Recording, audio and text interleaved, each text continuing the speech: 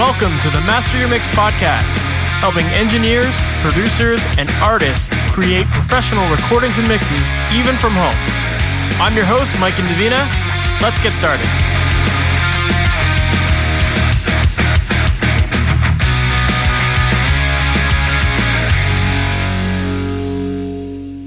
Hey, welcome to the Master Your Mix podcast. My name is Mike Indivina, and thanks for hanging out with me today. Today, my guest is Ian Stewart, who is a mastering engineer and audio educator out of Massachusetts, where he owns and operates Flowtown Mastering.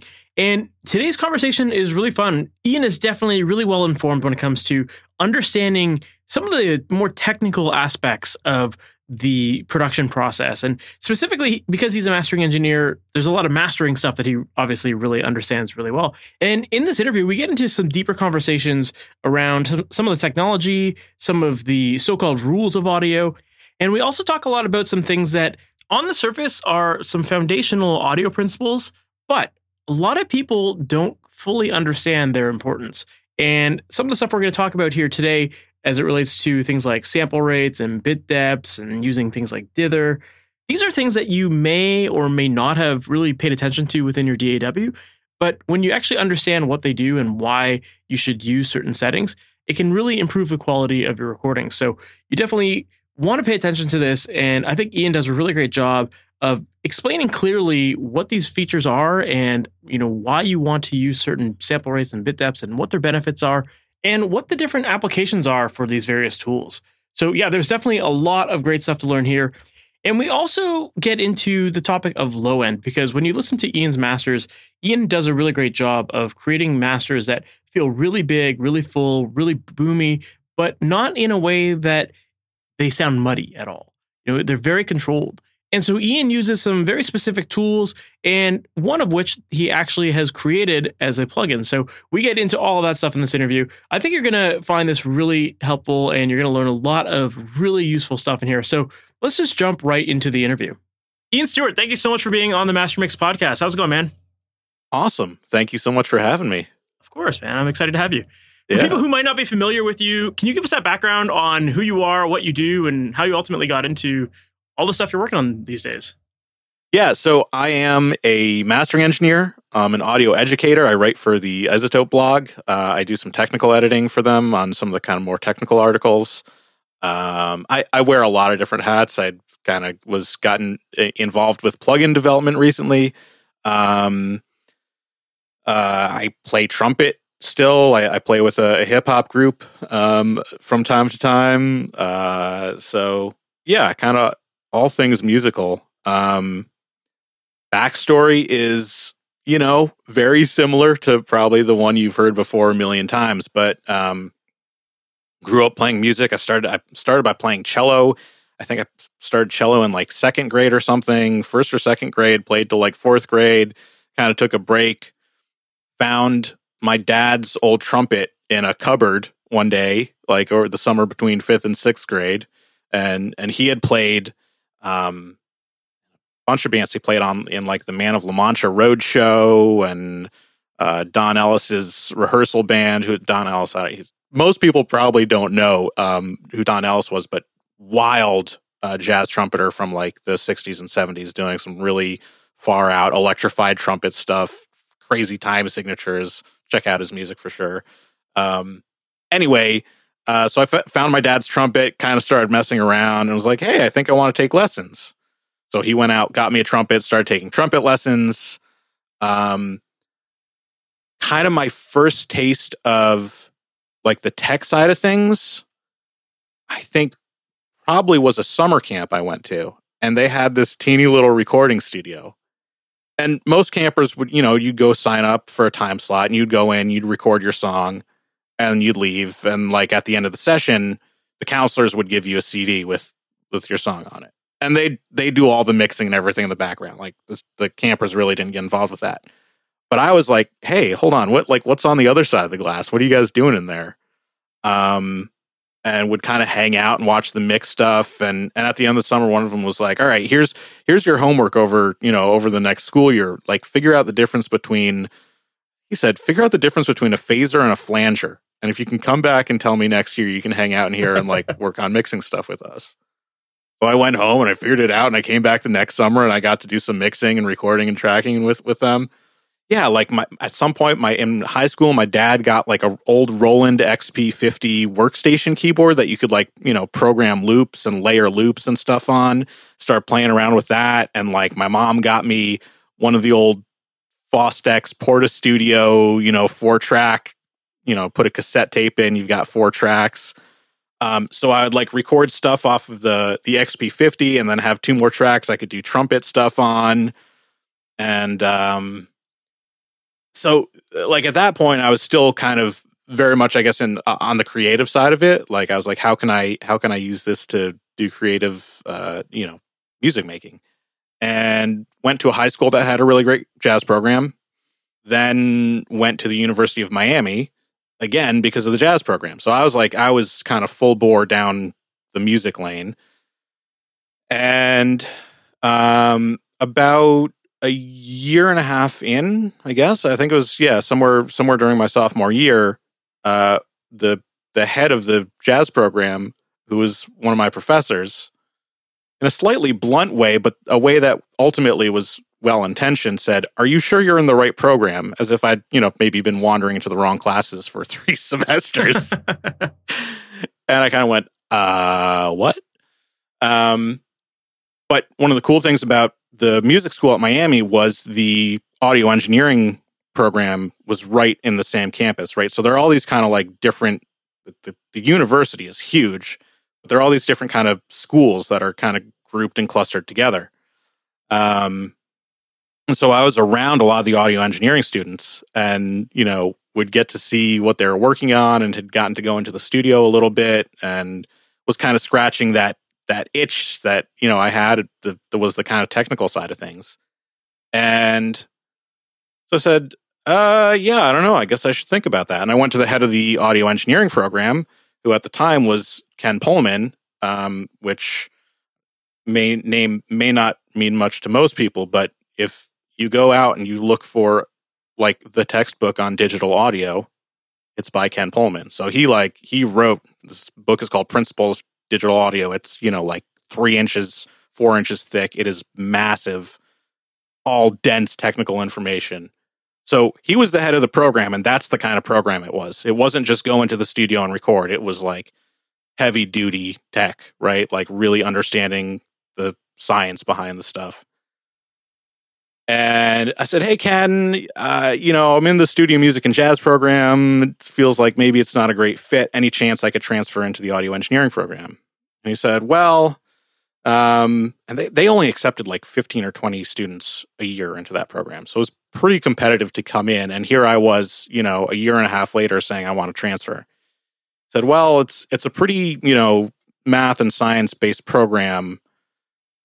Go take, intro to electrical engineering, intro to computer science, basic C++, and a physics course. Take those 3 next semester. We'll see how you do. If you do well enough, I'll let you into the program."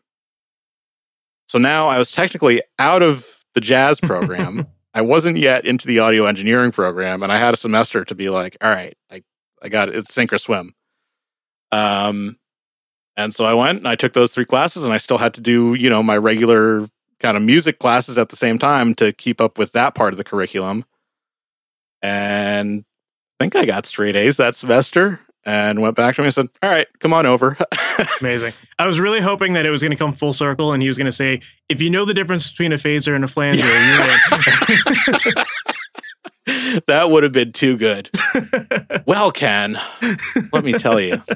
But yeah, so transferred in to that program, had to do 1 extra semester just to cram it all in. But I mean, that program, again, it was like, it's principles of digital audio, transducer theory, architectural acoustics, DSP stuff, And yes, there was the studio time going in and recording and mixing and doing all that. But that was kind of only a small slice of it. So that's really kind of what planted the seed for me of, kind of having a very technical approach, which I think is why ultimately I've gravitated towards mastering, maybe. Because for me, one of the beautiful things about mastering is it is kind of both that left brain, right brain thing, right? Like on the one hand, yeah, it's your final kind of chance to get a little creative and meld things in the right way and sculpt a frequency balance and, kind of enhance groove and punch and all that stuff. But it is also a very technical discipline, at least the way I approach it, in that, yeah, you've got specs that it's not like it once was, right? Like if you're cutting to vinyl, to a lacquer, there are some things that you got to get right, or you're going to blow up your cutter head, or whatever. Or the vinyl's just not going to play right. It's going to skip all the time, throw the needles out of the groove, or whatever. But even these days, with everything that's going on with streaming, there's a lot of technical stuff to kind of be aware of, and so just kind of having that be part of it as well is, for me, works really well, because I can be creative and I can be technical. And it kind of... Yeah, that's an interesting way to look at it, but it's so true. Yeah. The way I kind of ended up getting into mastering was, for a while, I was producing and DJing, again, kind of staying on that creative path, put together an album of my own music and was like, well, I know there's this mastering thing. I don't really know much about it at this point. I guess I better figure sort of out, what it is, master my album before I put it out. Did that. Friends heard it. Hey, who mastered that? Oh, I did. Oh, cool. Can you master mine? And from there, it's just word of mouth. I was gonna say, I think that's how a lot of people get into mastering. It's like, it's kind of, you get into it by mistake, and then someone's like, oh, you're really good at it. Can you help me? And then it just kind of snowballs from there, right? Right. Exactly. Yeah. It's also interesting too, because you were talking about how like the streaming services have that kind of, like spec-based thing and to them, and how that's something that, I mean, even that is really interesting, because there is a lot of like technical ways to do things. And like, if you want to follow the book on a lot of these different streaming apps, like they have all their suggestions and everything, but a lot of it is just kind of suggestions in some ways too, right? Like there's their standards that they want you to aim for, but like nobody's hitting it and they still make it work. Exactly. And that, well, so that's, I think, to me, the key differentiation, right? Is that they have standards, they have loudness normalization, distribution levels, reference levels that they use. I really stay away from the word target. Mm-hmm. I don't like that word, because a target is something that you aim for. And none of these distribution levels or reference levels, okay, Spotify maybe kind of says, hey, it's going to be this and you should be in this ballpark. I'm sorry, but Spotify, you're wrong. Right. And no one's doing that. And frankly, people that are often have either clients that come back to them and say, hold on, this isn't sounding right. But the important thing for me there is understanding what the different streaming platforms are doing, and at the very least auditioning your final masters at those levels. Mm-hmm. Right? So you can see, like, okay, I might master a song to whatever, -10 LUFS, -8, whatever, wherever it ends up. But then, okay, let me turn it down to -14 and play it next to stuff that's normalized to that level. And how does it sound now? Because, yeah, theoretically, all the loudness normalization stuff is meant to make things sound equally loud, but it's imperfect, right? It doesn't always work. And it's so dependent on arrangement and mix and instrumentation and all of that, yeah, until you do it and actually listen to it, you're kind of not going to know for sure. So it's just, that for me these days, the technical part of it is staying on top of that, understanding what the different platforms are using, how wide that range is, right? For a while, it was a lot wider. Now it is narrowing into that -14 LUFS range. Apple's a little bit lower. God, we could talk about the whole Atmos thing. That's a whole separate can of worms. But just understanding that and kind of knowing what the parameters are and what's going to happen to that music if loudness normalization is turned on, and also if it's turned off, right? Like, where are you going to be it's a small percentage of users that listen with it off, but they're out there. So what's going to happen when the music is played with normalization turned off? So yeah, it's different than it used to be. Again, we're seeing more and more lossless services, which means you kind of, for a while it was like, okay, if this is playing back via a lossy codec, what does that do? Like, I don't want to sacrifice the the sound of the music just to tailor to a lossy codec, but are there things that I can do to mitigate how bad that codec's going to sound? Mm-hmm. Right. And now that it seems like the majority of platforms are moving to lossless, like my philosophy has kind of become, if someone's happy to listen to a lossy stream, then they probably don't care that, like, they just want some music on. They're not listening to it for ultimate fidelity, right? So I kind of let go of that, which is nice. That's the thing that I find most interesting about it, is that, like, I think as engineers, we sometimes do get so caught up in, like, the technically correct way to do things. And we hear all these suggestions like, oh, it should be minus 14 LUFS and blah, blah, blah. And it's like, we're kind of told like it should be this way, but then at the end of the day, most people listening don't care about any of this stuff. They don't even know what's happening behind the scenes. So it's like you said, like, people just want to listen to music and they want to enjoy it, and whatever level they hear it out of their speakers, they're probably happy with it. Yeah, right. Maybe if like songs were like, not normal and you had something that was super quiet and super loud, then maybe people get a little pissed off about that at some point. But it's been happening. I mean, we hear it in TV commercials all the time. We've been hearing it in music for the longest time. Like, we're kind of just, when you're just in the moment enjoying your entertainment, you kind of don't really care. Exactly. Exactly. And that's like that. At the end of the day, that's what it comes down to, right? It's like, make it sound good. Just make it sound good. It's that simple. And like for some songs, maybe you can push them louder and still have them sound good. And for others, like, just again, it's so much of this goes, it's a lot of people, view mastering as this magic bullet that's going to make their, mix super loud or whatever. So much of it, it's not even the mix, it's the arrangement. It's sound choices, it's, instrumentation, and then, how that mix is then blended and put together. But there's certain songs that, like, you try and push it as far as, one song you could, I mean, I'll just say for the record up front, I'm not a fan of pushing stuff super, super loud.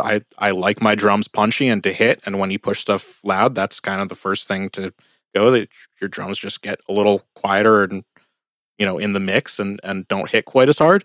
But that said, I'm not delivering at negative 14. Like, that's going a little too far for me. But there'll be some songs that you could push to -6, -5, and, sure, the drums are going to get squished, but it won't really be distorting too much. And others, to get past -8 without distortion, it's going to be an uphill battle. And again, that's just so much of that is predicated on production, arrangement, sound selection, all that stuff. So make it sound good, get it, to the right level for that song, whatever that means. Yeah, it makes a lot of sense. Maybe it means -6, maybe it means -12. Who knows? And like you said, most people are listening with normalization turned on.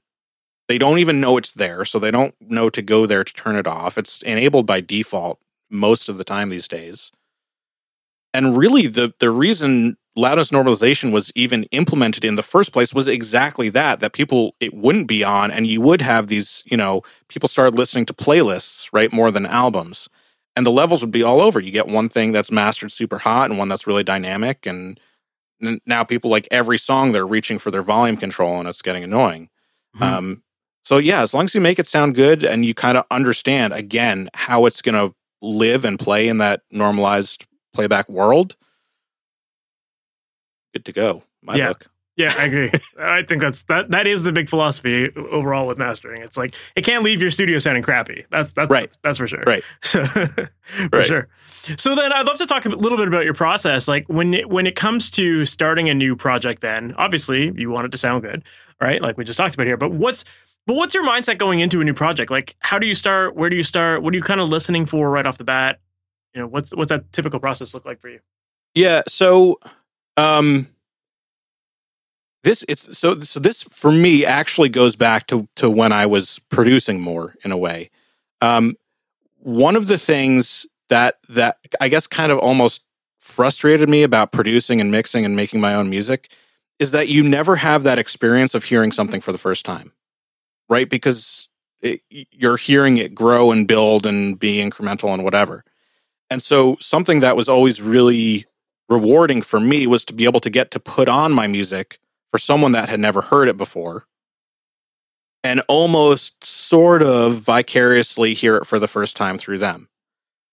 I would be willing to bet that, I mean, I'm almost sure you've had this happen. Probably a lot of your listeners have, right? You work on a mix, and if you invite someone in to listen to it with you and give you some feedback or whatever, all of a sudden you start hearing things that you've never noticed before. And it's just like just by virtue of the fact that you've got someone else in the room listening with you, somehow that flips a switch in your head and you start hearing things differently. But it's still not quite the same as just really hearing something for the first time. So again, that's one of the things that I love about mastering is I can truly hear something pretty close to its final form, right? Its finished version for the very first time. And the other side of that is I get that precisely once, right? After that first listen, that's gone.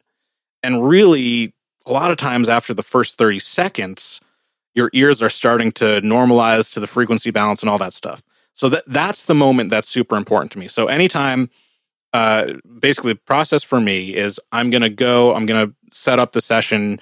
I'm a Wavelab user, so I'm going to set it up in Wavelab. I'm going to import everything. I'm going to get, if hopefully there's a sequence of songs, if it's an EP or an album, right? If it's a single, whatever, don't worry about it. Get those roughly sequenced out. I have, Wavelab has something called the meta normalizer, which can do loudness normalization, but you can get like very granular with what parameters you want it to look at.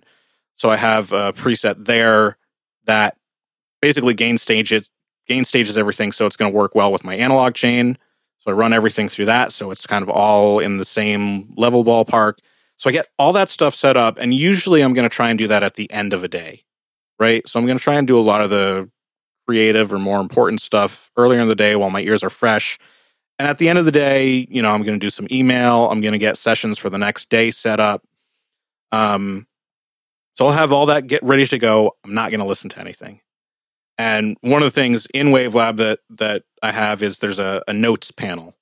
And so there's some kind of like session bookkeeping stuff that I keep in there. So my monitor gain, I listened to a few of your other guests. I know Mike Lagian was talking about this, how he hasn't like touched his monitor gain in years. I'm basically I'll move mine, but I have, it's digitally controlled analog gain. So I can get exactly back to where I was, right? So I have certain gain settings that I know are going to work well depending on what I'm working on. If I'm working on a mix, which I don't even remember the last time I did that, but I need more headroom, I'm going to turn my gain up, but I'm going to get the same loudness out of the speakers. Yeah, makes sense. Right. So I'm going to write down my monitor gain, stuff like that. And then I also have what I call like my listening notes, and basically just bullet points. So then the next morning when I'm fresh, I'm going to come in, I'm going to sit down, get in a good headspace. I might listen to some other stuff like reference material first that I just know is like stuff that I love the sound of, again, just to kind of like normalize my ears a little bit. And then I'm going to hit play, and I'm going to resist any temptation to start throwing plugins on or twisting knobs or whatever. And I'm just going to write down notes. I'm going to say, okay, wow, this, the kick is actually, it feels a little like overly punchy. We kind of need to tame that. Or, there's, this one bass note that's really ringing out, or things sound a little bit boxy in this section, or there's a weird level jump that happens here, or whatever it is, anything that just like, as soon as the thought pops into my head, I'm going to jot it down. Because again, I think actually this was something that Mike talked about too, how like, you could make something, put a high shelf on something, you turn it up a dB, half a dB, every 10 minutes. And after an hour, it's like, you've got 10 dB at 10K, and you're like, yeah, that sounds normal. And your ears will just like self recalibrate constantly. So yeah, just getting those ideas out while they're fresh. And then at that point, once I've done that, then I'm going to go through and start actually tweaking, right? And usually it's I'll start with kind of some digital cleanup. So just some plugins on the clip, right? There might be a little EQ. If there's a reason to do I don't know, linear phase stuff. I might do that first, just on the clip before it goes out to analog. And then start working it through the chain and record it back in. And if it's an album or EP, I might take notes on each song first, or I might do it just on the first song or whatever the client says. Maybe this is going to be the lead single off of the album or whatever.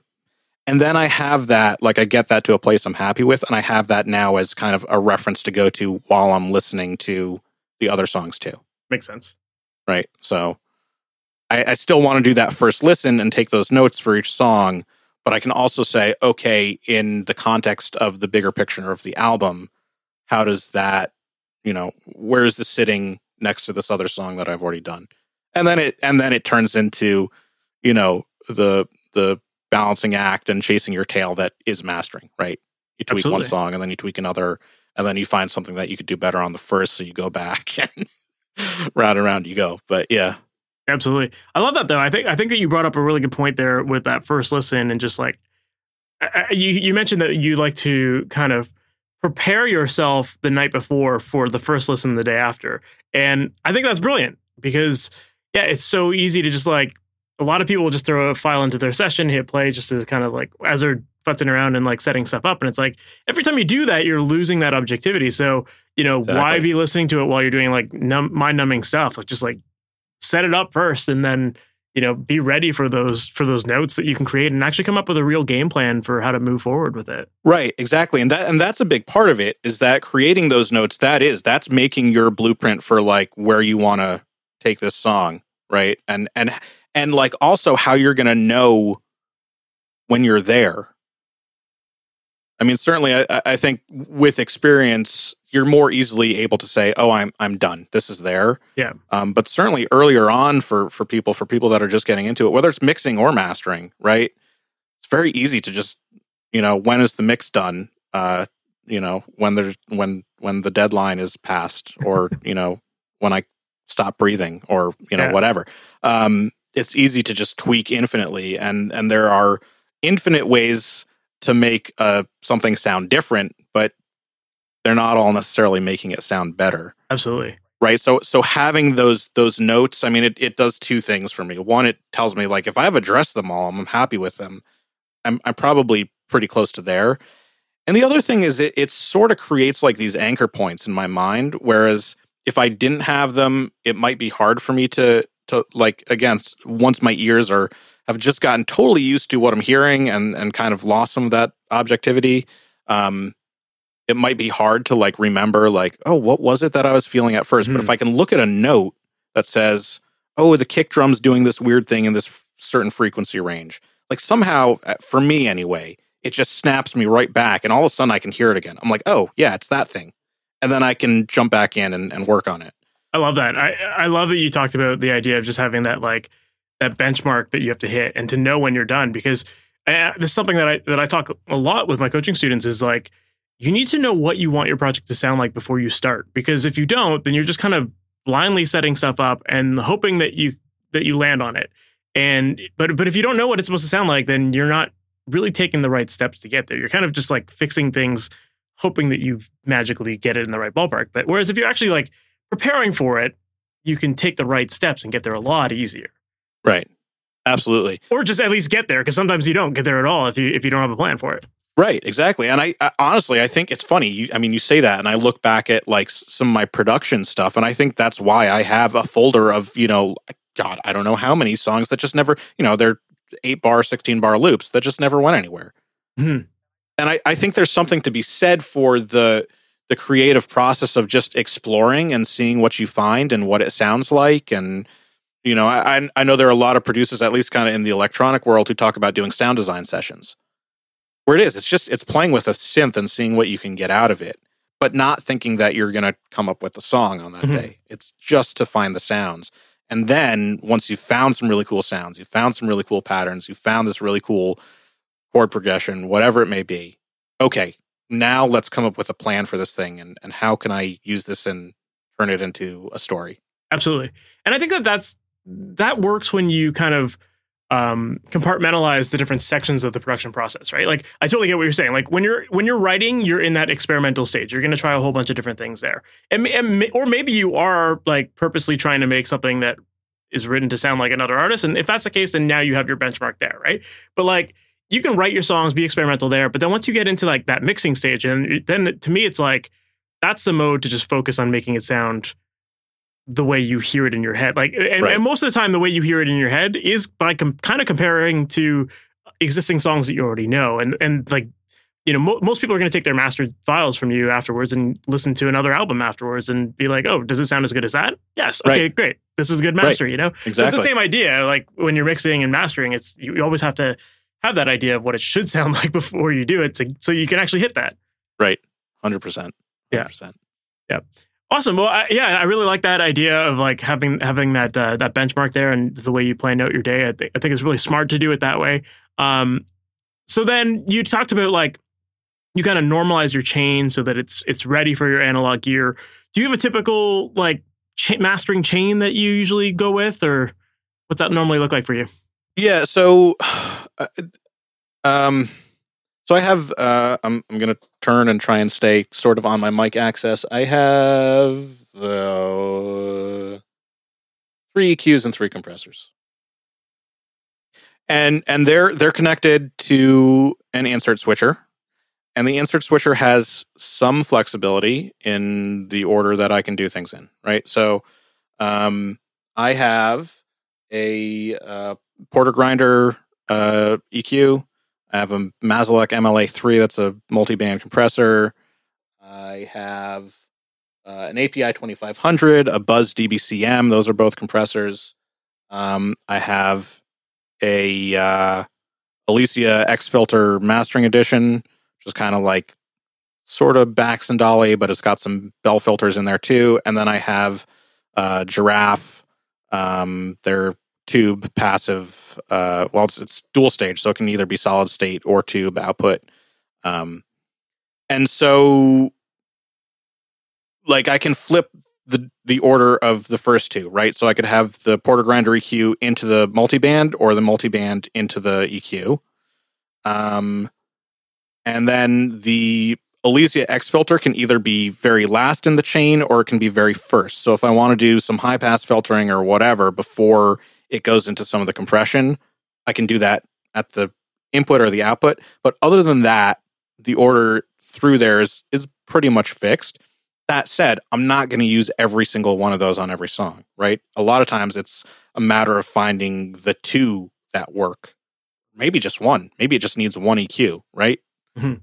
Maybe it just needs a little bit of compression, and it's finding the right compressor that has, you know, all those 3 compressors have like very different tonal characters aside from the compression character, right? So it's just finding maybe the right one with the right kind of box tone, and it's barely doing compression. Or maybe it is doing a bunch of compression. Who knows, right? So it's not like I'm necessarily using all of them all the time. Sometimes, if that's what the song needs. And then in the digital world, it's much less. Like, yeah, I've got my plugins that I like and go to, you know, more frequently than others. But generally, kind of my philosophy, my workflow, whatever, is so in Wavelab you can insert plugins on a clip. So like rather than have a plugin on a channel, right, you can just have a plugin on a clip. You can also have stuff on the channel or on groups or on buses or whatever. But usually you're inserting plugins on the clip, so it's specific to that song. So I might put, Fab Filter EQ or the Massenburg MDW EQ or just a really clean digital EQ on there first. If there's just some like kind of like very surgical or just general cleanup stuff that doesn't need a lot of vibe, things that I just kind of want to tweak a little bit again before it goes out to analog.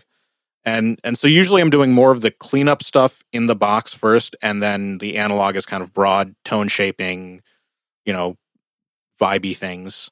And then I record that back in, and the recording, the capture might ultimately get some plugins on it too. So I might do,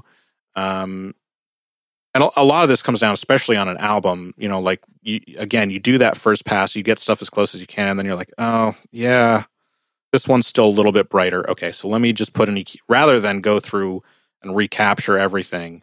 I mean, look, if that's the right thing to do, do it, right? Don't just stack EQs infinitely because you can. But sometimes it's, it sounds okay, it works. Little EQ on there. Or maybe there's a spatial thing, put some spatial enhancement on, just on that capture clip. And then usually all that's kind of, there's, one set of, I'm not going to say one limiter because often there's a few, some clipping, some limiting, some de-essing, whatever stuff at the end that kind of everything goes through in common. So no one set chain, but yeah, I do have those 6 analog pieces that, have kind of, I guess, are part of my, if I have a fingerprint, part of my fingerprint. Totally, that makes sense. Well, I was curious about that too. Like one thing that really does stand out to me when I listen to your masters is that I think you do a really great job of getting mixes to have a lot of low end and sound really beefy and big, but it doesn't sound overwhelming, right? And low end's always like that big challenge, right? Like you can only push it so much before it starts to make things sound really muddy. So I was curious to know, like, what is your secret for that? Like, what are you doing to make it so big but so polished still? So I think I mean, I don't know that there are any secrets, and I don't know that there are any magic bullets, right? I will say the Mazalak MLA3 was that. I think that might have been the first. No, maybe I had the API 2500 before that. But anyway, that was like the first, oh my God, I can't believe I just spent this much money kind of piece of gear that I got. It is an incredible box, and actually, I think the first project I did with it, the client came back and was like, "Yeah, we really like it. Can we just get a little more low end?" And I was like, "All right, let me just like drive into the bottom band of this thing and like really play around with the attack and release settings and see what it can do and get to know it." And kind of beefed it up and just really tightened up the bottom on that and sent it back, and they're like, "Yep, that's it." So it definitely helps, but it's not to say that you couldn't do something similar with plugins or whatever. But I think understanding kind of where multiband compression, I think a lot of times with people with multiband, they're like, "Oh my God, I can do 6 bands and do all these crazy different settings with each band," and that is more often than not just going to completely make a mess of things. To me, some of the power of multiband is being able to just use one band and not squash your whole mix. But if you really need to tighten in one area, a lot of times with the Mazalek, I'm doing the low band, I'm tightening up the bottom, and I'm using the top band almost as a de-esser, just set like really fast just to grab some little spiky peaks. And the mid band's doing nothing. Maybe just a tickle, at the loudest chorus or something. That's part of it.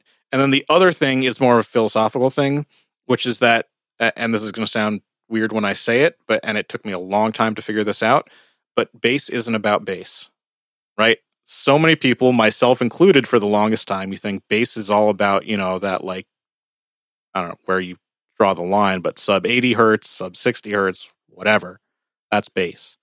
Yeah, that's important. You got to have that right. But it's really easy to overdo that and suddenly swamp everything. And a lot of times by kind of, first of all, just getting the balance of your mid-range in relation to that low end right, and also kind of using some EQ to enhance, some of the harmonics of what's going on in the bass. Like, a boost at like 600 to 800 hertz in the right way can make it sound bassier, which is like most people are like, wait, 600 to 800 is like, that's like boxy, mid-rangey. So yeah, it's. No, it makes sense. Like that's how you get it to stand out on small speakers. Like you have to have that upper harmonic range to make it sound like it's there. And even on big speakers, I've got big old PMCs here. And actually, when I first got them, they took me a while to get used to. So one of the things I haven't proved this empirically, but my theory with this is that a lot of speakers, especially down low, have quite a bit of harmonic distortion. And so a lot of what we're used to perceiving as bass is some of those upper harmonics. The drivers on these PMCs are the piston drivers, and they are like unbelievably clean and have so little harmonic distortion that at first when I got them, I was like, wait, with the low end, like these are massive speakers, they can move tons of air. Where's the low end? And then I started to like really listen. I'm like, oh yeah, it's there.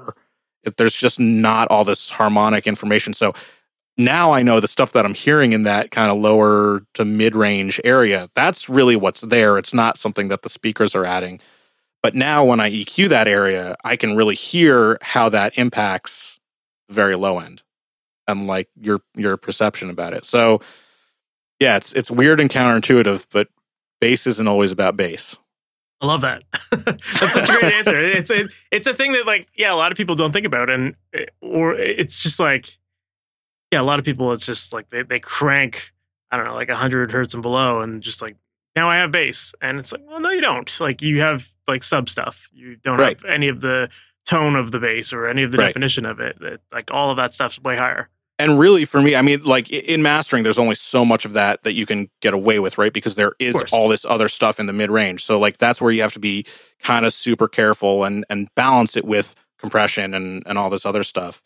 In mixing though, like absolutely, this is something I'll, if a client is kind of struggling with that and I can hear that like, okay, there's some of that there and I can do some of it with EQ, but it's also now it's making the vocal weird or, the piano's getting to whatever, I'll go back to them and say, hey, look, let's try a mix update, on your actual bass instrument. Try like it's just a gentle bell, in this range.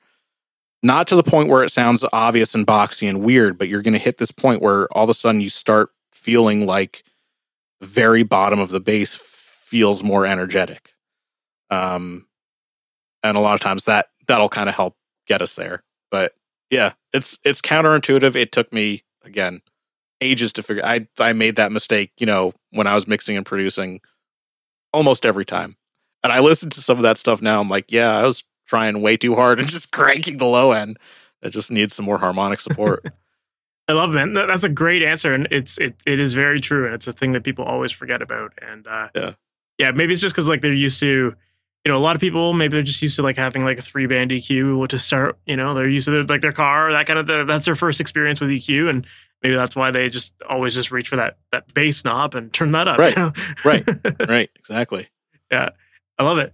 Well, I'm sure another part of your bass tone that has helped a lot is that recently you were also part of helping to develop a plugin for tone projects called the Basslane Pro. So I'd love to talk a little bit about that as well and what your involvement was for that and how that all came about. Absolutely. So Basslane Pro is a plugin that I've been wanting to have made for like probably close to 6 years at this point. And so the core of it was based around some ideas that I came up with. Again, it was like 6-7 years ago about monoing low end, right? Because there was like, I think it still gets talked about a lot, but there's definitely a period where that seemed to be all anyone on YouTube or, the internet was talking about was how to mono your low end. And there are a lot of wrong way. Well, I don't want to say wrong, but non-optimal ways to do it. Right? Like part of the mindset for me is like in production, nothing is wrong, right? If you do it in production, you like the way it sounds and it's working for the mix, great. But by the time you get to mixing and definitely by the time you get to mastering, there are some ways that you can treat low end and low end stereo width that are going to really screw with a lot of other stuff in not great ways. And most of the plugins that exist or existed, certainly before Basslane Pro, kind of did that. And so I wrote this blog post that was kind of all about that and said, hey, I've got this way to do it that retains, stereo separation, yada, yada, yada. Hopefully someday I'll turn it into a plugin. And so I kind of hit up a few plugin developers and, they'd say, oh yeah, that's not really for us. Or oh, maybe someday, but we've got too many other projects right now or whatever. And I guess it was probably like a year and a half ago. Yeah, about that. I became kind of aware of Tone Projects, which is this plugin company from Denmark, and hadn't really tried their stuff, but like they were just getting Bobcat's legendary mastering engineer was like raving about their compressor. And okay, if their compressor is good enough for Bobcats and he says it's the most analog sounding plugin compressor I've ever used, or something along those lines, I don't want to misquote him, but paraphrasing, like that's good enough for me to check out. So I started checking it out. And so they had Unisum, which is the compressor, and Kelvin, which is like a harmonic tone shaper type thing.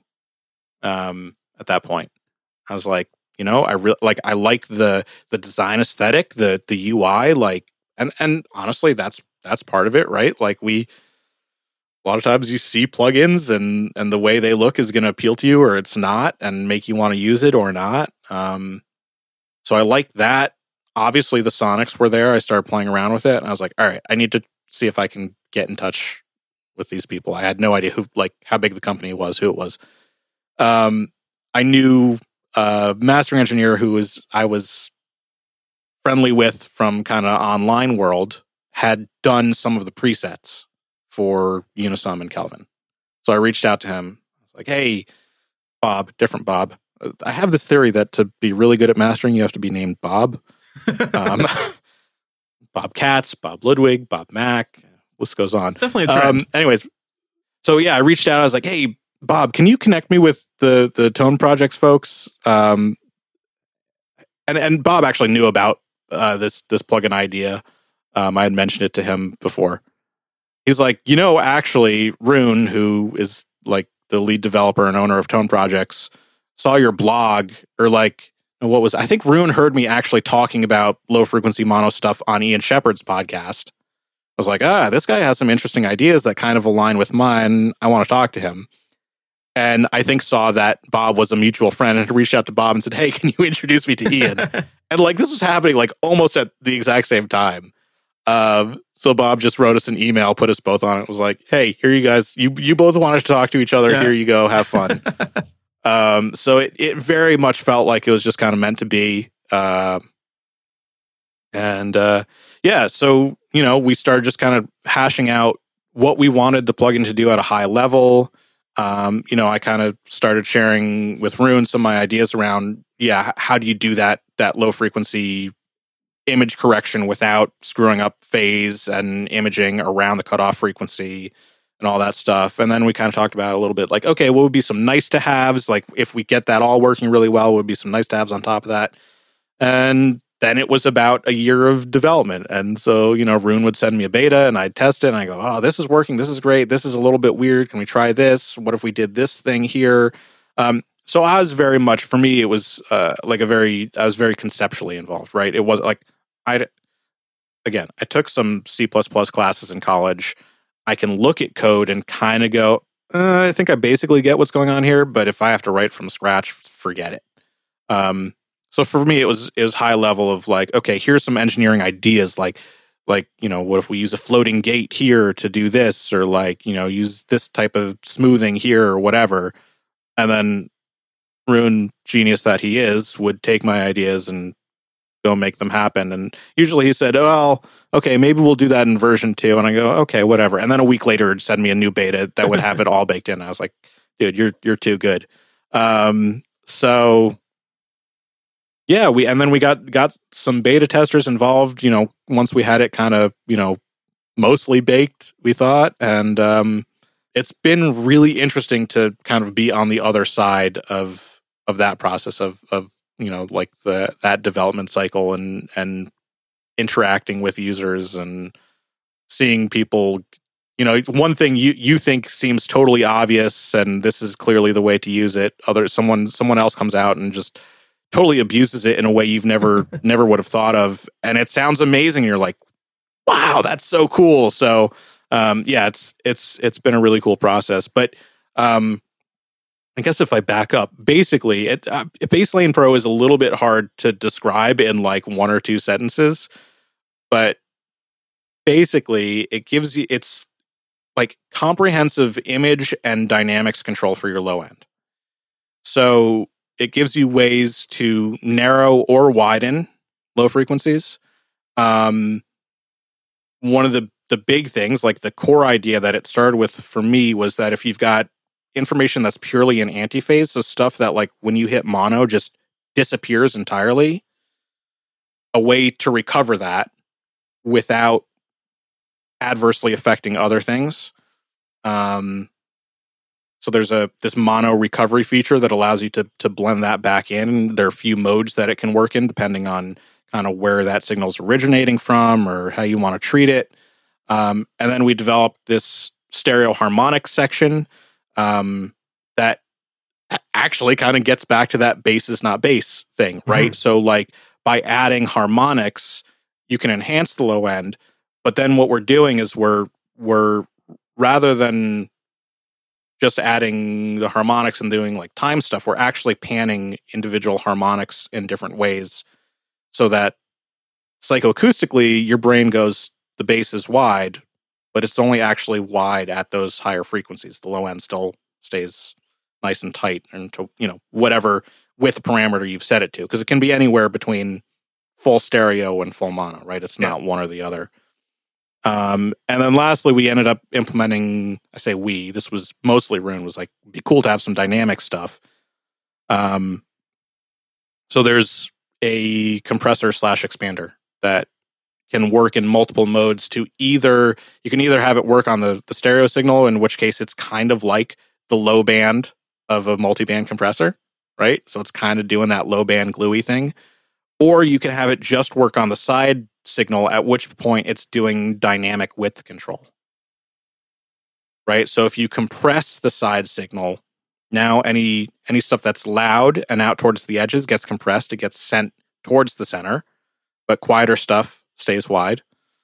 Or if you set it to expand, you can make that dynamic stuff wider. So if you've got, some low drone that's kind of weird and ambient stereo, and you just want to pull that in to, 30% width, but then you've got some low panned toms that like pan across and you want to leave those where they are, you can expand those so it still pushes them back out to their original position.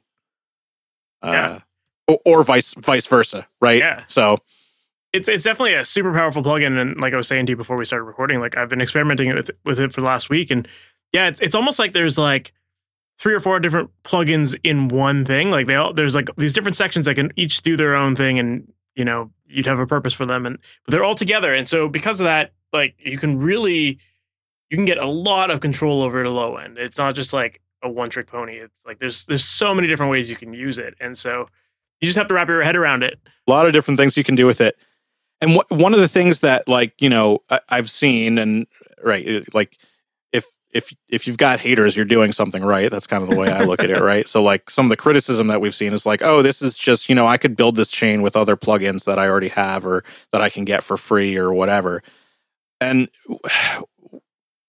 that's not entirely true, because nothing else out there really does that mono recovery the way we do. But even if you don't care about that, the other elements, a big part of it is how they all interact, right? And that's only happening because they're talking to each other within the plugin. They're all linked together. So doing that with different plugins, maybe you could get somewhere close, but it would be hard and not time efficient, right? And that was one of the big focuses for us, is like, how can we, it's not, you look at the plugin, it's got a lot of knobs, but not an insane amount, right? Like to me, it feels pretty manageable. And yet with, a fairly condensed control set, you can do a lot, and you can do it pretty quickly once you kind of wrap your head around it, which admittedly probably takes some time, because it's not like many other things out there. But yeah. But also, like, you don't have to use all of the different sections in it. That was one of the things. No. Right, exactly. Just because you see all the controls doesn't mean you have to. So you just have to get used to that. Yeah. Right. Right, exactly. Sometimes you might just, like, one of the things a lot of people gravitated towards first was like, oh my God, I can make the bass wide. And here I am like, this is a tool to narrow bass effectively. And they're like, stereo harmonics, yoink. It's funny. That was the exact same thought that I had when I first opened it up. It was like, oh, cool. Like this giant width knob in the middle. Like, I guess that's the thing I should go to, right? Yeah. So, yeah, it's wild to see what people have gravitated towards with it. And I think it's giving us some ideas for, updates in the future. And yeah, I love it. I mean, it makes sense that like this, like, like I said, your masters have always had this like big low end. So to create a plugin that gives you all of that control in the low end and to fully be able to utilize like all these different tools in one plugin is great. Yeah. And so right. It makes sense that you would have made that plugin. And yeah, you can see where I honestly wasn't even thinking about this when we were talking about like, the low end stuff earlier, but you could see like a lot of that philosophy for me of like low end dynamic control and bass isn't just bass and what, like, yeah, it's all kind of distilled in there in Basslane Pro. If Rune hears this, I've told him again and again how appreciative I am that, we linked up, and it's really like, I feel like I couldn't have gotten luckier with finding the right person to develop this. Like, we're just so like, we had the right amount of friction, I feel like, where we needed it to like push ideas forward, but then we're in alignment on like the core things that we wanted it to do and how we want it to sound. So amazing. Yeah. That's awesome. Got super lucky there. Right on. Well, I do want to shift gears a little bit. I know that when you and I were first talking through email about like various topics that we can cover in this episode, you had mentioned a couple different topics that haven't really come up on the podcast before. And I thought, you seem like you're someone who's very well thought out with all this stuff. And so I thought, let's dive into these a little bit. Yeah. And one of the things that immediately caught my attention was the topic of sample rates and bit depths. And yeah, I think that's a really interesting one, because even for people who aren't mastering, it's like, this is one of the first decisions that you need to make when you're opening up a recording session. And in any DAW, you need to decide what sample rates you're going to be using and all that kind of stuff. So I'm curious to know, like, first off, do you have any preference for what people should be using and why? Let's separate it into sample rate and bit depth a little bit. So okay. Bit depth is pretty easy. Record at 24-bit. End of story.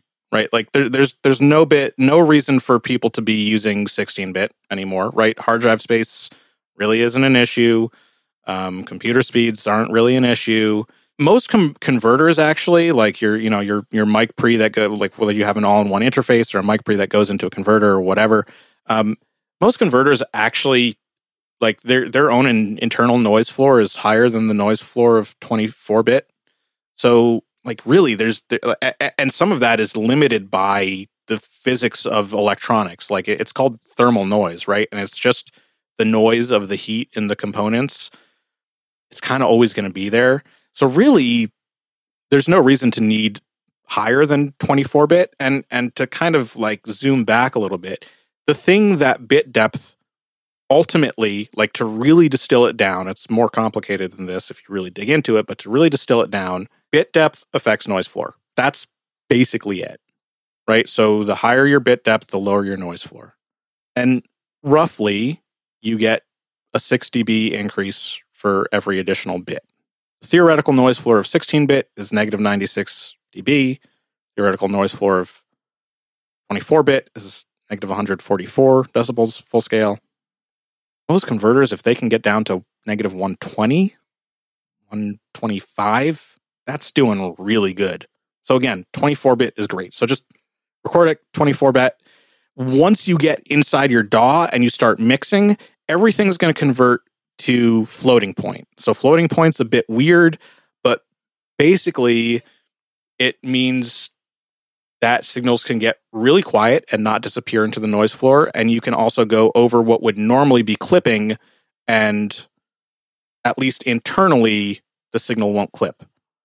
If it hits your output converter that hot, your output converter will clip, but internally in the DAW, the signal's still fine, doesn't get clipped.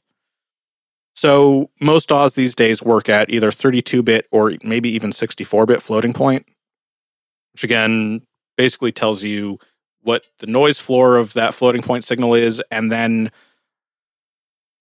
also how far up and down it can be scaled. So like basically you're taking the base bit depth and shifting it up and down, and almost like magnifying it, like either zooming in or zooming out. That's a very hand wavy way of explaining it, but kind of gets the point across. So once you're in your DAW, you start mixing, everything's at floating point. At that point, either export to 24-bit again and send that off to your mastering engineer, or again, these days, everything pretty much works at floating point. You can just leave it at 32 float. And that way, even if your output bus is clipping, that clipping's not going to get baked in. And the mastering engineer can just clip gain it down, and all your peaks are going to be retained and nothing's going to clip. Now, if you're going out through an analog chain, or, there are a lot of people that will still route out to another track in Pro Tools and print to it, then you got to start to be careful, because if you're set to 24-bit in Pro Tools, it's going to record that file at 24-bit. So if it's clipping, it's going to get clipped. Gotcha. But if you're just sticking within the DAW, then you're fine to keep things as it is and export as is. Yeah, or I mean, for a while there was and I think I took it down for a while. I had a video on YouTube about why changing all your individual fader levels isn't the same as changing your master fader, and technically that's true, but the math has improved enough now, especially with 64-bit floating point, that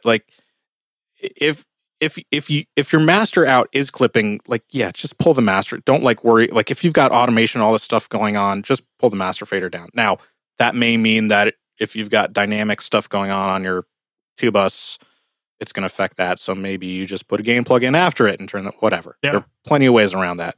But it's interesting because the way you described it, I know in Pro Tools you can even switch, but you can even select 32-bit floating point as an option. Right. So the way you described it with the noise floor, it sounds like if it's floating point, it's better, and if it's a higher number, then you have less noise. So 64-bit floating point would be ideal for everyone to use. But then you were like, just use 24. So why make that distinction? Right. Well, so again, it comes down to that interface between the analog real world, let's say the real world, and the world inside the computer, right? So any converter, either a ADC, an analog to digital converter, or a DAC, a digital to analog converter, is going to speak fixed point, right? They can't convert floating point because there has to be some real world maximum, which is driven by the voltage in the thing, right? It can only drive that voltage so high. So there's got to be a fixed real world maximum. So it's going to use 24-bit. So recording for recording in 24-bit all the way. If you're recording analog sources in 24, yep.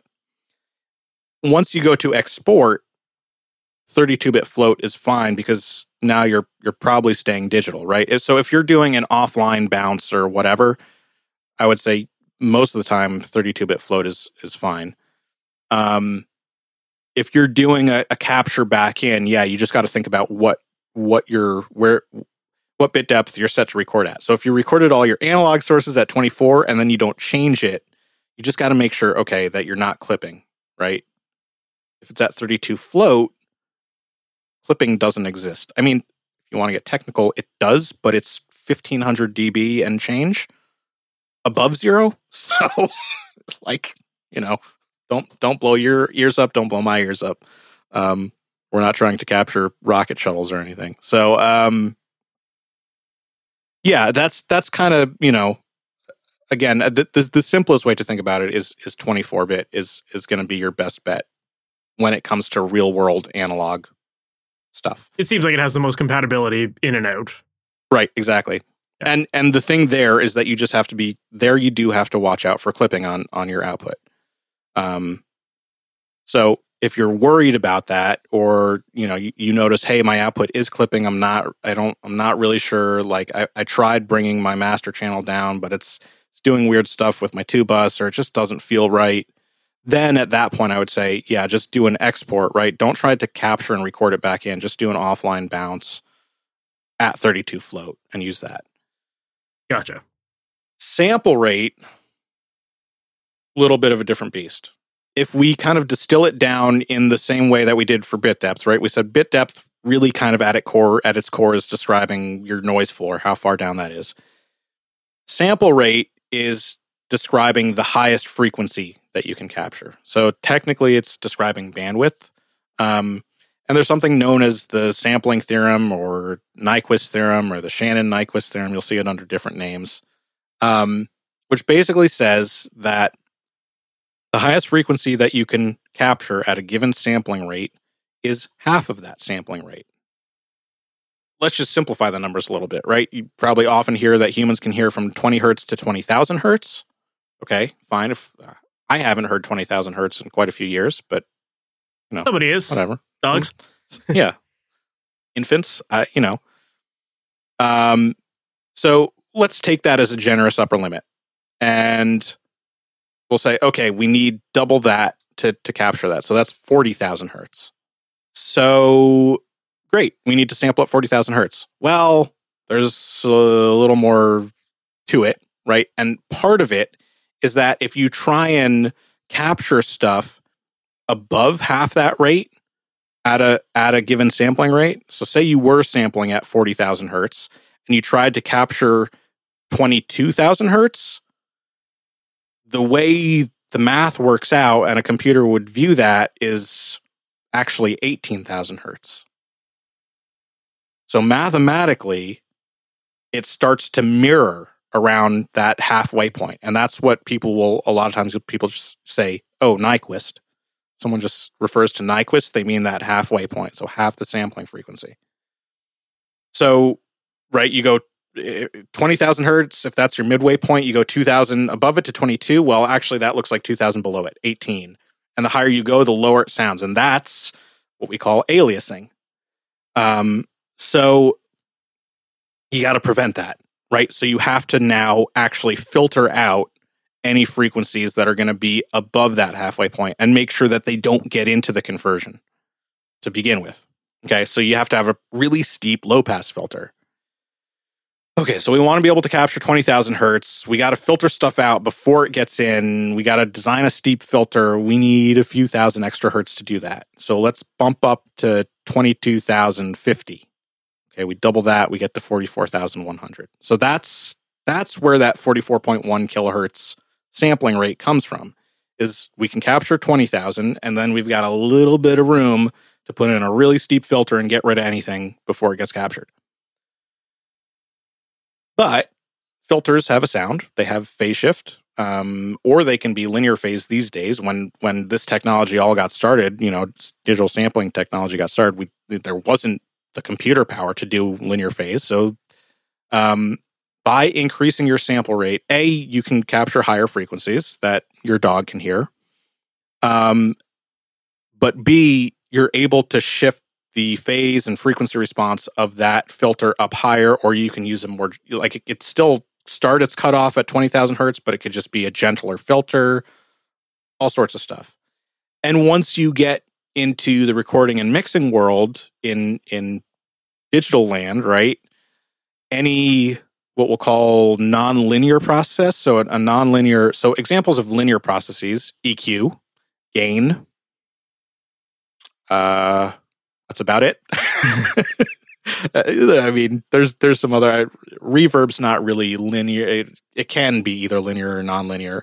Right. But linear just means that if you change the input, the output changes in the same way. Like, so they scale equivalently.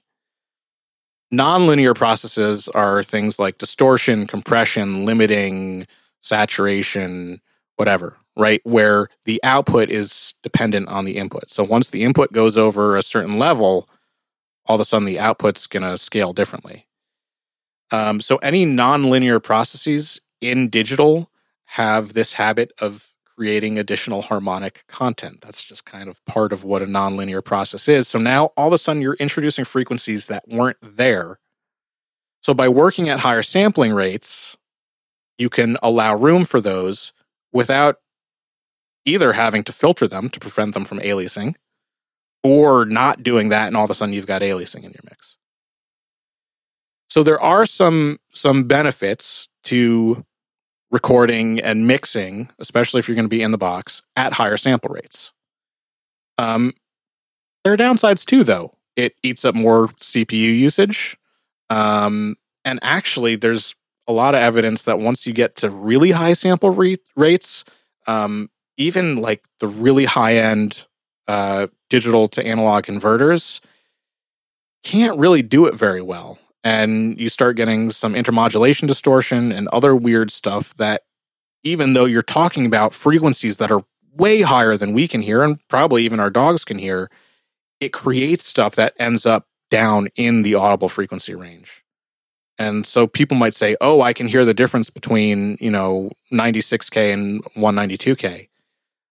Well, yeah, but it's not to do with anything that's up super high. It's because it's creating these other artifacts that are actually down in the audible band. It's kind of like what you were talking about with bass isn't always about bass. Like, exactly. These high frequencies aren't always about high frequencies. Exactly. Right. Some of that intermodulation distortion and other weird stuff could be very much down in the, squarely in the mid-range. So yes, higher frequency rates, higher sampling rates can be beneficial. Not for the reason that, like a lot of audiophile circles will say, like, oh, you can, even if you can't hear it with your ears, your body can sense it somehow.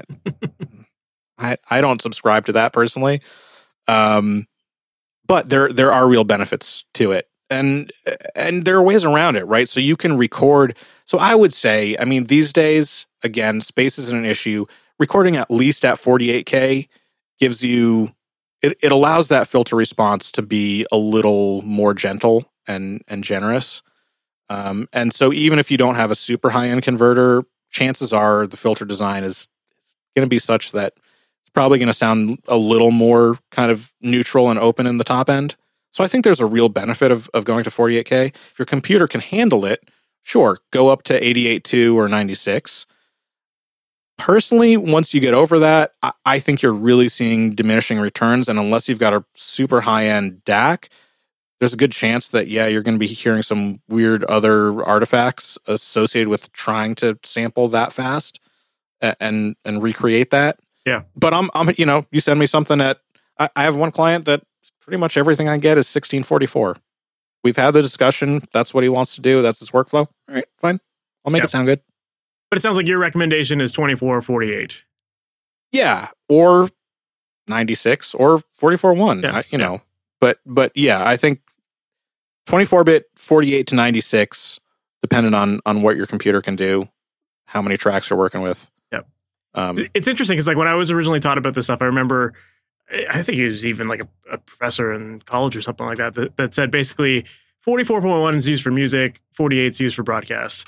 And like, stick to 44.1. And I guess there was some truth to that for a long time, right? But like you said, the technology is getting better and better. So right, exactly. CD is 44.1, right? So to go to a CD, you had to be 16-bit 44.1. That's part of the spec. And for a long time, that was part of mastering. So even if stuff was recorded at higher bit depths and higher sample rates, part of the mastering engineer's job was getting it into 16 bits and 44.1 and sounding hopefully close to as good as it did at, the higher bit depth and higher rate. But yeah, now, we see the world moving to Dante a lot, right? There's a lot of Dante technology. Dante is 48K. Like, as far as I know, I'm not a complete expert there. I don't really necessitate it in a kind of mastering workflow, but in bigger studio environments where, you're trying to link all these rooms, you can do that over Cat 6 now rather than, these huge, thick snakes. Great. Or the live world, certainly, it's not uncommon to see digital stage boxes and stuff. And yeah, a lot of the broadcast world is still 48K, right? And there's some historical context of 48K and 24 frames per second, and somehow there's things are divisible. I don't know, whatever. But yeah, these days, again, the technology is getting really good. Sample rate conversion, that used to be a hard thing to get right. These days, there's still lots of ways to get it wrong and applications that don't do it well, but there are also some ones that are cheap or free that do it excellently. So. Yeah. So within all of that said, then, when it comes to people bouncing out their tracks, should people be upsampling or downsampling? Does that matter? So I always say bounce it out at whatever rate you recorded and mixed at. So if you decide, I'm gonna record at 2448 or 2496, send it to me or whoever your mastering engineer is at that format, right? Because one of the things that may happen, look, if you've done all your stuff, you're probably doing it all at the same bit depth and sample rate. So that makes my life easy. Everything's the same coming in. And then I can give you a nice high-res master that can go on Amazon HD or Tidal or Apple and be played back at full high-res lossless. Great. But it's also not uncommon on, bigger album projects that maybe a few mix engineers have been involved.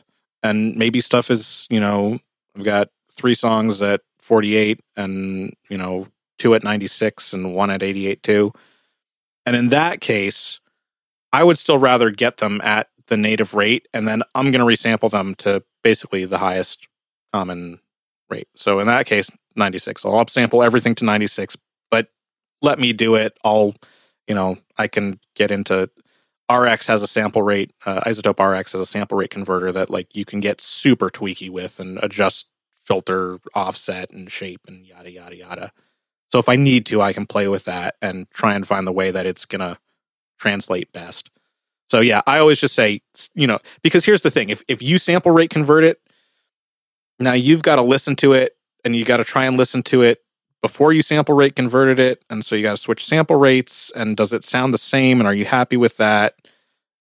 Again, chances are sample rate conversion technology is really good and it's probably not going to be an issue, but just send me what you've been listening to, right?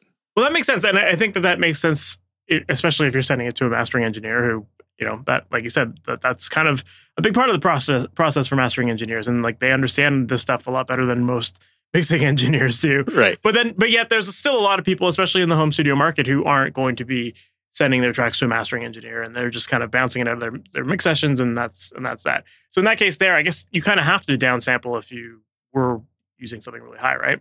Yeah. And this is where the current state of the streaming world is a little tricky and frustrating. So kind of as I alluded to, right, you've got Apple has full lossless support, including high res, right? That's included at the same price as their base tier. You've got Tidal. Tidal has a few different tiers, but they've got, their hi-fi tier. You've got Amazon Music HD. You've got Deezer. You've got Qobuz, whatever. All of those pretty much, I think, can take high-res files. Maybe Deezer is only 1644. Not sure. Anyway, then you have Spotify,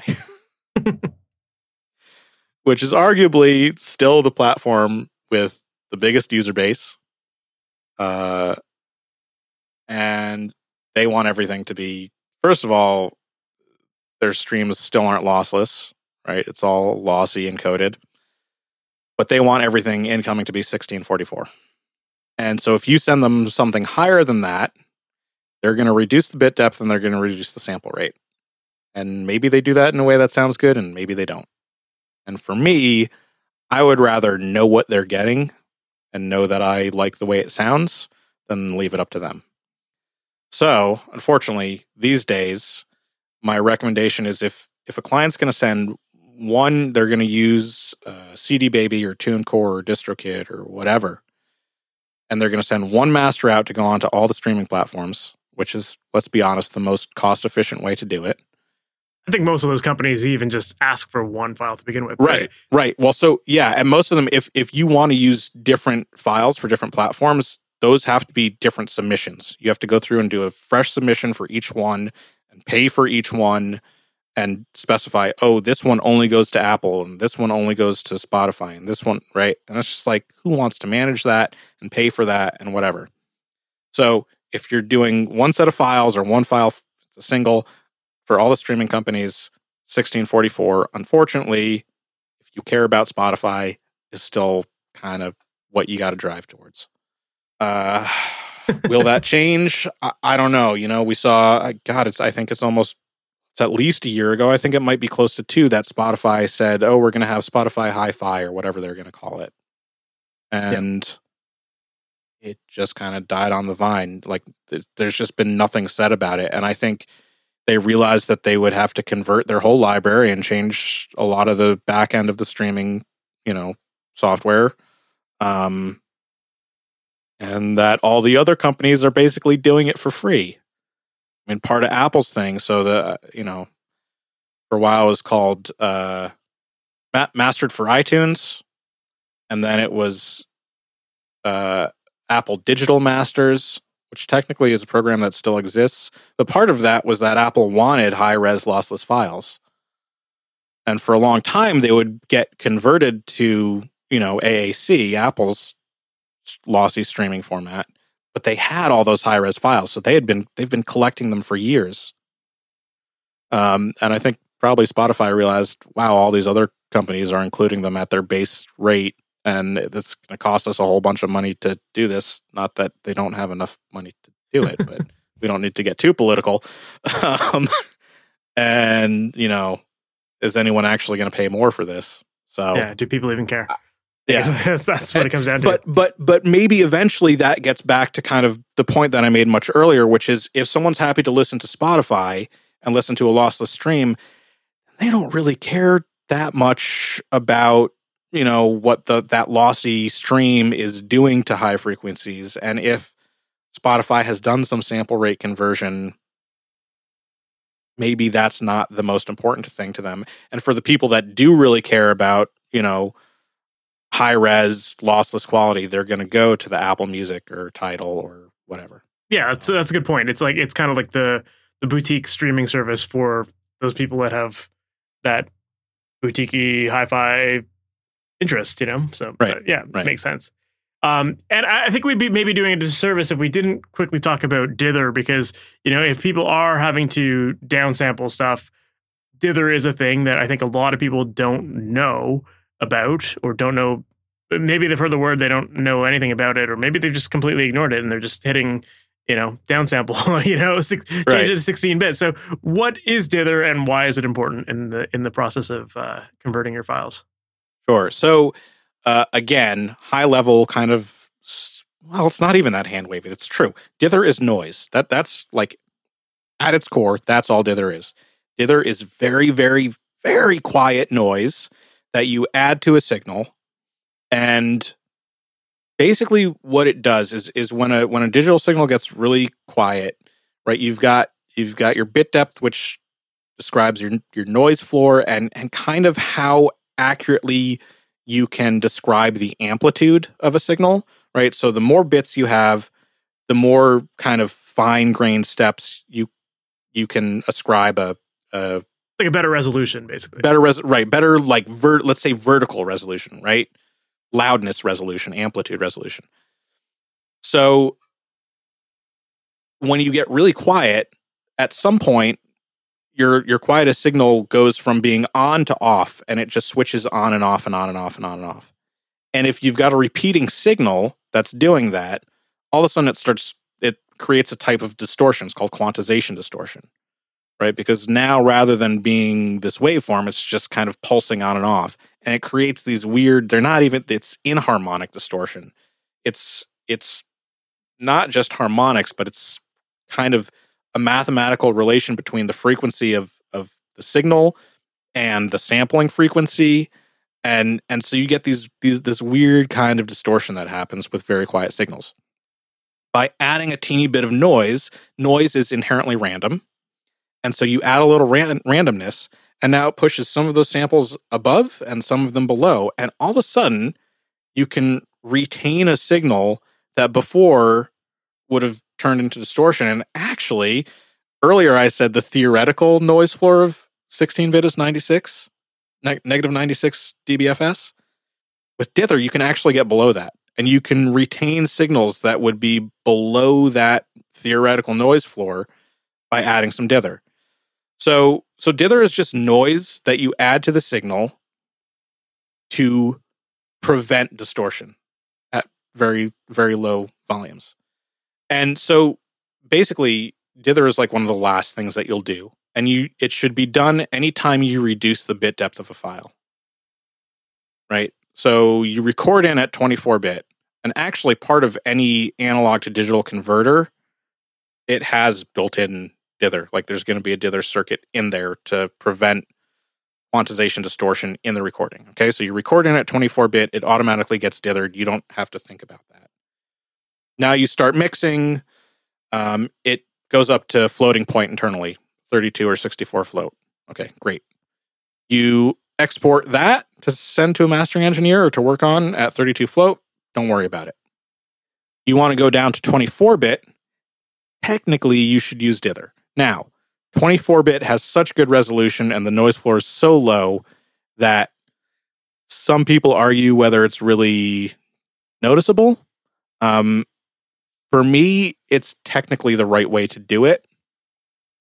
And the dither noise is going to be so quiet that you're definitely not going to hear it. But you might hear the distortion products if you don't dither, right? Because like tonal stuff tends to be much more audible than kind of flat noise. So for 24-bit, one of the things people might have seen is like noise shaping, right? You might have a dither selection that might say like triangular, rectangular, POW R1, whatever, right? That's what's called noise shaping. And noise shaping is basically just applying an EQ curve to that dither noise. Really all it is. And what most of them try to do is attenuate the part of the noise that's in that like mid-range that we're more sensitive to as humans, right? So the kind of like 2K, 3K range, and turn it up a little bit at the super high frequencies, so up near 20 kilohertz where, you know, most of us can't hear anymore, and down really low where we're just less sensitive to those frequencies. So for 24-bit, you kind of don't need to worry about noise shaping. You can just use triangular. TPDF, you might see it. That's fine. Once you get down to 16-bit, then noise shaping becomes a little bit more important, and you might want to try some different ones, and you might get slightly different tonal characters out of them. And mostly where you're going to notice this is in like reverb tails and quiet sections and fade outs, stuff like that. But yeah, in a nutshell, that's dither. Quiet noise, sometimes with EQ applied to it. So I just want to clarify. So you were saying if you record a 24-bit, because the converters, they already apply some dither to your signal. But did you say that, you know, these programs are often converting things, even though you recorded at 24-bit, they're often utilizing like 32-bit float.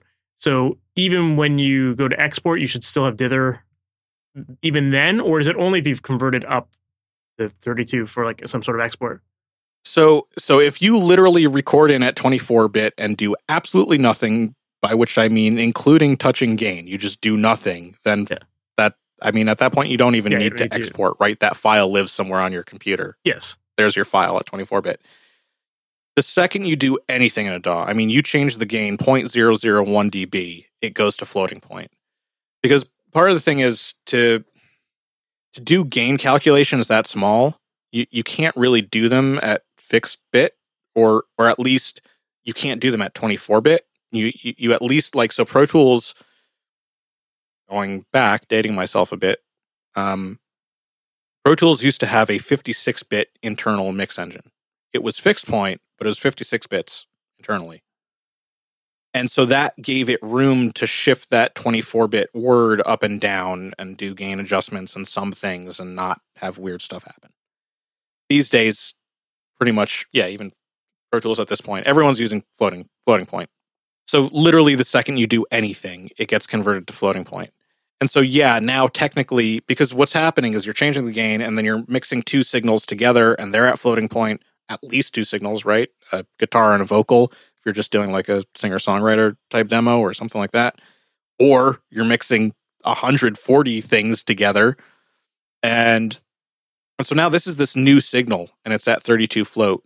So when you go down to 24-bit, it has to squeeze this signal into a 24-bit word, which means there's going to be some stuff that's happening. It's called the LSB, least significant bit. And there's going to be some stuff happening down at that very last bit that, again, it's probably unlikely at 24-bit, but you could notice that distortion, again, in a fade out or a reverb tail or something like that. So when you go to 24-bit, adding that TPDF or triangular, just flat dither is gonna prevent that. And one thing to point out, actually, a lot of people say that dither masks quantization distortion. Wrong. It actually removes it, which is like kind of seems magical and crazy. But, right, because like we're so familiar with the idea of masking these days, right? Like you see it in some of the isotope plugins, masking meters and whatever. So you think like, okay, you put noise in and it covers it up, it masks it somehow, but it's not. It's like it's actually removing it. By adding that little bit of randomness, it just removes that distortion, which is, I don't know, I think that's pretty cool. Yeah, absolutely. Nerdy cool, but... But also just to clarify too, so, we talked about how, as soon as you do anything in your DAW, it is changing it. And I even remember seeing that the first time I used Wavelab, it had the bit meter, and you can immediately just see it, like all of a sudden changes to like 64-bit. Right. And but if someone's sending you a file as a mastering engineer, you prefer that they don't have that dither, right? Well, so if they're going, first of all, if they're sending me a fixed point file, I would say, please send me 24-bit. At which point, just add the 24-bit, the gotcha. Add the dither TPDF triangular dither. It's so low in level that you're not. It's more that you're going to get rid of any distortion that might have been there than hear a difference of the actual dither noise. Gotcha. If you're sending me 16-bit, I'm going to question you a little bit on why you're doing that. And if you're my one client that does it, and we've had that discussion, and that's just the way you work, then fine. I'm not going to fight you on it. Yeah. But if you're going to 16-bit for whatever reason, that's your thing. Ideally, then at that point, you want to be at least listening to the dither that you're adding and making sure that you're happy with that. Yeah. And it's worth saying there's actually plug for another plugin. There's a plugin called Good Dither made by Goodhertz, which is it's like $20, and it's good dither. It sounds very clean, very neutral. And the nice thing is you can put it as an insert, a plugin insert, and now you're working through it. So you're hearing it all the time. It's not something that you then have to turn on at export, right? So you just know that you're working through that sound, and your mix already factors it in. I guess that's something that like a lot of people would be like, wait a minute, I'm adding this like noise at the end of the file, like when I'm bouncing it, like it right. almost sounds scary, right? Like feels totally counterintuitive. Yeah. It's kind of like going back on all the polish that you had been working on before. Right. But again, this noise it's so quiet. It's much quieter than tape hiss was back in the old days, right? And it's actually preventing distortion from cropping up that might be more noticeable. Yeah. It's a good digital tape hiss. Something like that. Yeah. Right on, man. Well, I don't want to take up too much more of your time. Maybe now's probably a good time to start to wrap up. But if people want to learn more about you, potentially even work with you, what's the best way for them to reach out or follow you online? Yeah, so I'm on some of the kind of typical socials. Ian Stewart Music on like Instagram, and I have a Facebook page that I really never use anymore. I think iStewart85 is like my short handle on Facebook. I do help moderate the Mastering Engineers Worldwide Facebook group. So that's like one of the few places on Facebook I do kind of hang out. So you could come find me there. But really, my website is pretty much the best. You can email me through it. You can fill out an intake form. You can, read some of my articles. You can whatever. So that's flowtownmastering.com, FLOTOWN, sort of like Motown, but not.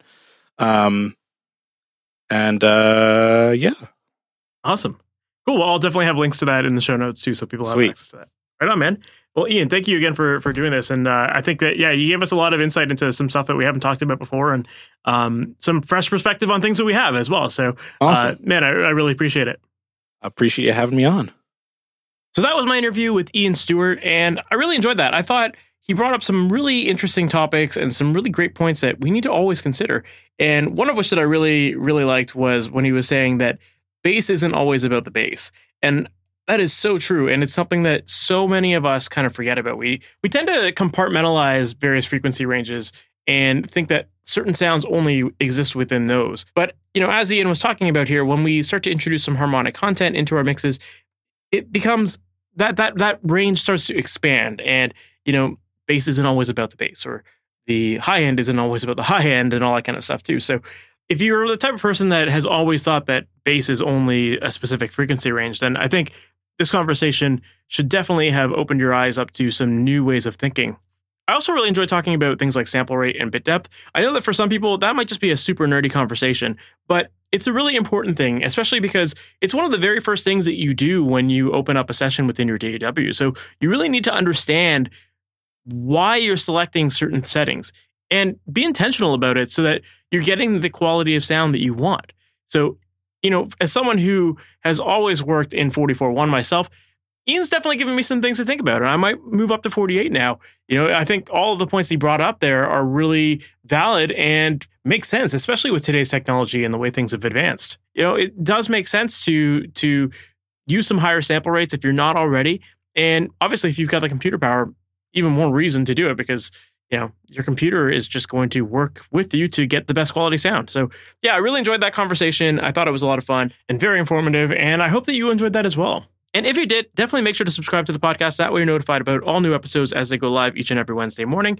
And also make sure to visit masteryourmix.com. That is where I help out musicians with creating pro-sounding recordings from your home studio. And if you're feeling stuck with your audio, if you're not sure what you need to do to get your tracks sounding even better and more pro and get them sounding as good as your favorite recordings, there's a lot of great resources on the website there to help you out. And one of which that I want to point you to is a book called The Mixing Mindset. That is a book that I wrote a few years ago where I break down the process of mixing step by step, showing you what to listen for, what steps to take, what tools to be using. And it really takes the guesswork out of the process so that you can just really focus on making your music sound good and getting your ideas to come out of your head and out of your speakers. So once again, make sure to check that out. It's called The Mixing Mindset, and that's available at masteryourmix.com. So we've reached the end of the episode. Thank you so much for sticking around to the end, and I can't wait to chat with you in the next one. We'll talk soon. Have a good one. Thanks for listening to the Master Your Mix podcast. To have your questions answered, submit your questions to questions@masteryourmix.com. Please go to iTunes and subscribe and leave a review. And for more information on how you can improve your mixes, visit masteryourmix.com.